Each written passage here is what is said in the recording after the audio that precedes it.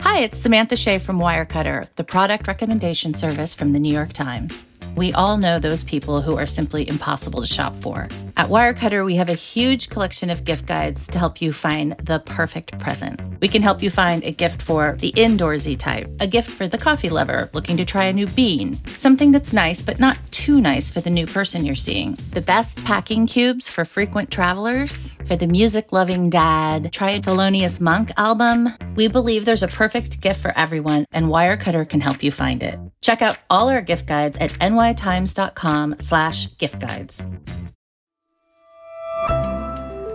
From the New York Times, I'm Michael Barbaro. Here's what you need to know today. Time to take cover. Whole building is going apart.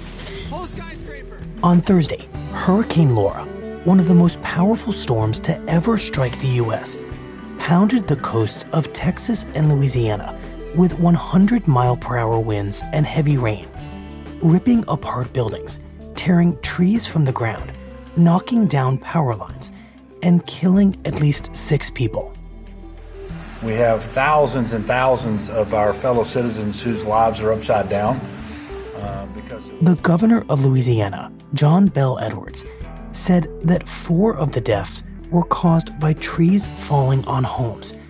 But he emphasized that evacuation orders had been largely followed, saving lives, and that the damage could have been much worse. We have a lot of work to do, but we're in better shape today than might have been the case. And so we have a lot to be thankful for as well. And at no time before have voters faced a clearer choice between 2 parties, 2 visions, 2 philosophies, or 2 agendas.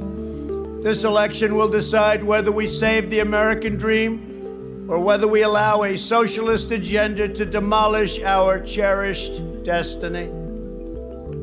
On the 4th and final night of the Republican National Convention, President Trump framed the election as a clear choice between 2 competing agendas and laid out what is expected to be his central line of attack against Joe Biden in the general election: the misleading claims that Biden is captive to the far left, unwilling to confront China, and soft on crime. So tonight I ask you a simple question.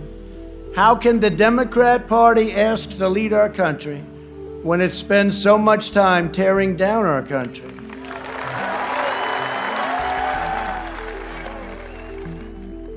That's it for today. I'm Michael Barbaro. See you on Monday.